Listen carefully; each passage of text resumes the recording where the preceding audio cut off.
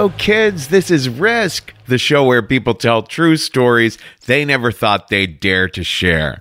I'm Kevin Allison, and every Thursday, we release these special episodes that we're calling Classic Risk Singles. Each of these episodes features just one story from our earlier years. If you're new to Risk, you should know that the podcast can be very uncensored. This week, 3 different Risk fans emailed or texted me saying, hey, would you rerun that story that you first ran? It was on one of the very first episodes of Risk. It actually ran in February of 2010. And it's actually a story that was told at one of the very first Risk live shows in New York City. The reason they wanted to hear that story again is because something happened in the news this week.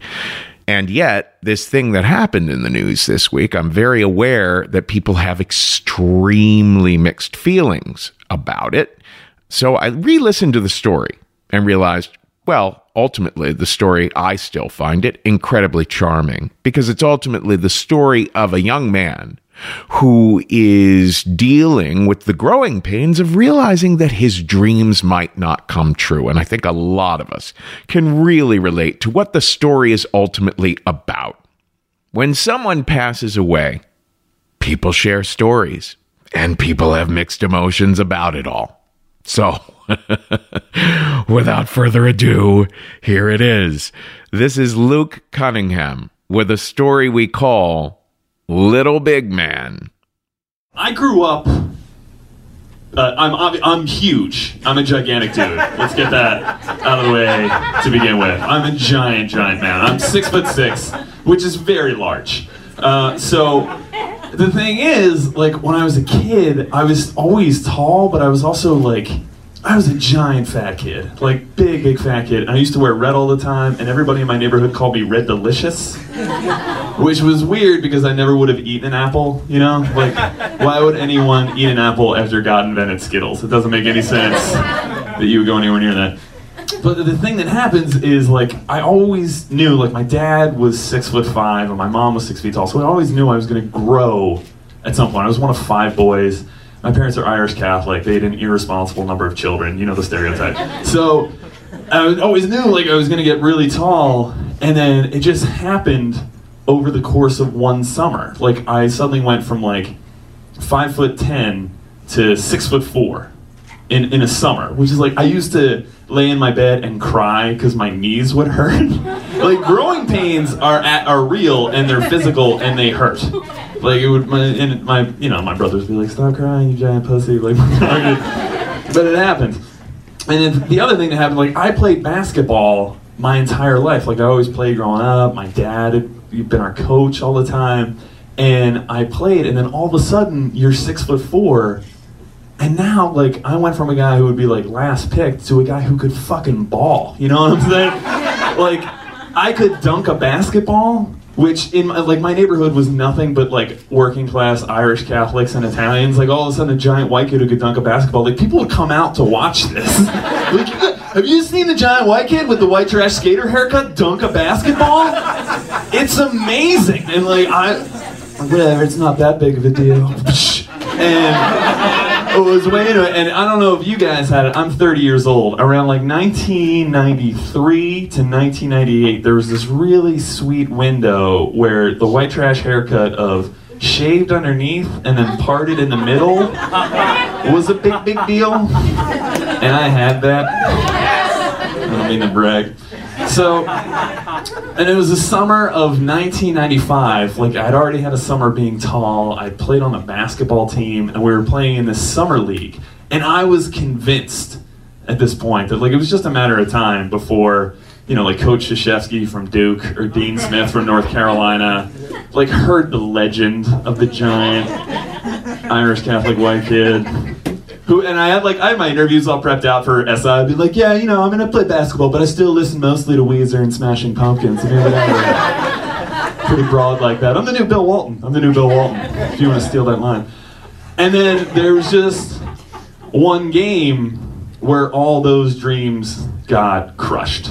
Just crushed. Because, like, the thing that happens is once you dunk a basketball, like, you just assume you're going to do that every play. for the rest of your life. Well, I can do this, so this is how the games will go. Like, we'll score 102 points. Just pass it to me and I'll dunk. And it doesn't happen like that at all. Like, the moment someone gets near me, I can't do it. But it's like a mundane superpower. Like, anyone gets near me and it's like, hey, you're gonna punch me in the balls, and I can't do it. But we played this team in a summer league game for Philadelphia, and they were from like this kind of like ritzy suburban town. And I was like, all right, whatever. And they were supposed to have this one guy who was supposed to be amazing. And he was like this tall black guy. And I was like, whatever. And my coach was like, well, Cunningham, you're going to D up that guy. I want you to be in his jersey the entire game. I was like, fuck yeah, that's what I'm doing. I'm living in that guy's jersey.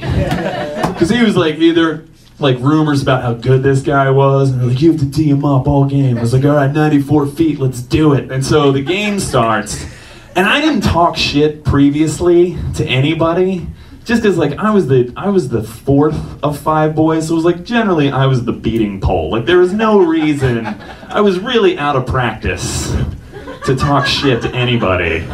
And I'd be like, your deodorant isn't that effective. I have no idea why I would have done it at all. But as soon as the ball went up to this guy, like I was in this guy's ear the entire time, just jawing about nothing.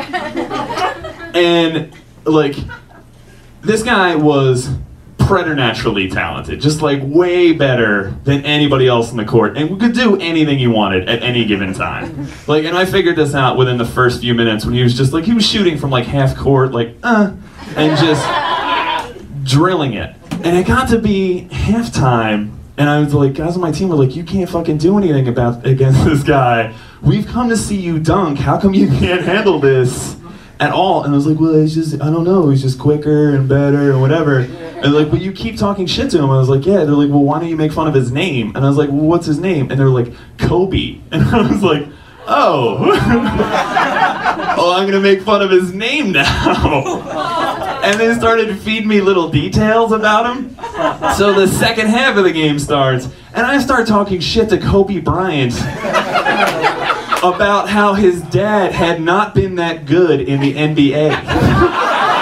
Like, your dad was just a fucking journeyman in the NBA. Whatever, Kobe.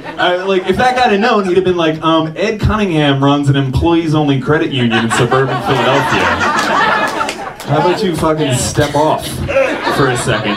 And by the way, Kobe's team won a state championship in 1996. Like, Pennsylvania, that's ridiculous. Like, he won from Lower Merion, Pennsylvania. Like, it was Kobe and then 4 dudes who looked like Kevin Allison won the fucking state championship. You know, like, one of the kids was goth, you know what I'm saying? Like, the guitarist was playing the 4. Like, it just made no fucking sense that this team would win a state championship. Like, another guy was playing in a puka shell necklace and Tevas. It was just like, what the fuck? Hey, have you heard the new Dave Matthews Band album? Whatever. Kobe's just gonna score again. I don't care. My dad makes me play. But it got to be, and I like, there's something that happens when you project yourself into doing something that you won't let it go. Like, anybody else like that? Like, you just won't give something up. And for whatever, I just would not give up. Like, he was clearly more talented than me. But I was convinced that I just hadn't been working hard enough for the first half. So the second half started, and I'm jawing at him, whatever. And he gets an outlet pass. Like, where they just whip it down the court. And he is maybe like a stride and a half in from the foul line to the side. And I had not hustled back down the court, so I was there. And there's this thing you do on basketball where you just kind of grab somebody and prevent them from getting an easy layup. And so I went over to do that, to just like, oh, I'm just going to grab you so you can't get an easy layup. And instead, I just swiped and slapped his shin as a pair of black knees went sailing by my eyes. This was followed by a kaboom as he dunked on the rim, and then swung around on the rim, pointing at me, yelling, I own you, motherfucker, I own you. And when he came down off the rim, this is only going to work for like 3 people who might know it, he looked me in the eye and he was like, fuck you, Ronnie Cycli. See, that guy knows who Ronnie Cycli is. He was a shitty early 90s lottery pick. Good on Kobe to notice that reference. But like, to get Kobe back, I looked him dead in the eyes and I told him my SAT scores, which were excellent. And I thought that was a rebuttal. I was like, oh yeah? And then he responded by looking at me for a second, being like, whatever, and then reminding me he was going to be a millionaire in less than a year. He's like, I'm going to get drafted, motherfucker. And then he doesn't talk that hood. He's like, I'm going to get drafted, motherfucker. And that's like getting shit talked by David Alan Grier. I'm going to get drafted, motherfucker. And then he cursed at me in what I guess was Italian. I have no idea. It was some foreign language. And like, I mean, my brothers were there and like wouldn't give me a ride home afterwards. They're like, how did you not, you're terrible. Mom and Dad thought you were going to be really good at this. And it was this weird moment where I realized, like, I'm not that good at basketball. What am I going to do with these goody limbs now? Like, it's not like you can suddenly be like, well, this is a totally inadequate height for anything else. I'll give some of this back. But I think everything works out for me eventually, and I win because I've never been accused of rape. You know what I'm saying? In Colorado. Thanks so much. I'm Luke Cunningham. That's all for this week's Classic Risk Singles episode. Now, don't miss out on our regular full-length episodes. There's a brand new one every Tuesday, and everything you might want to know about us is at risk-show.com.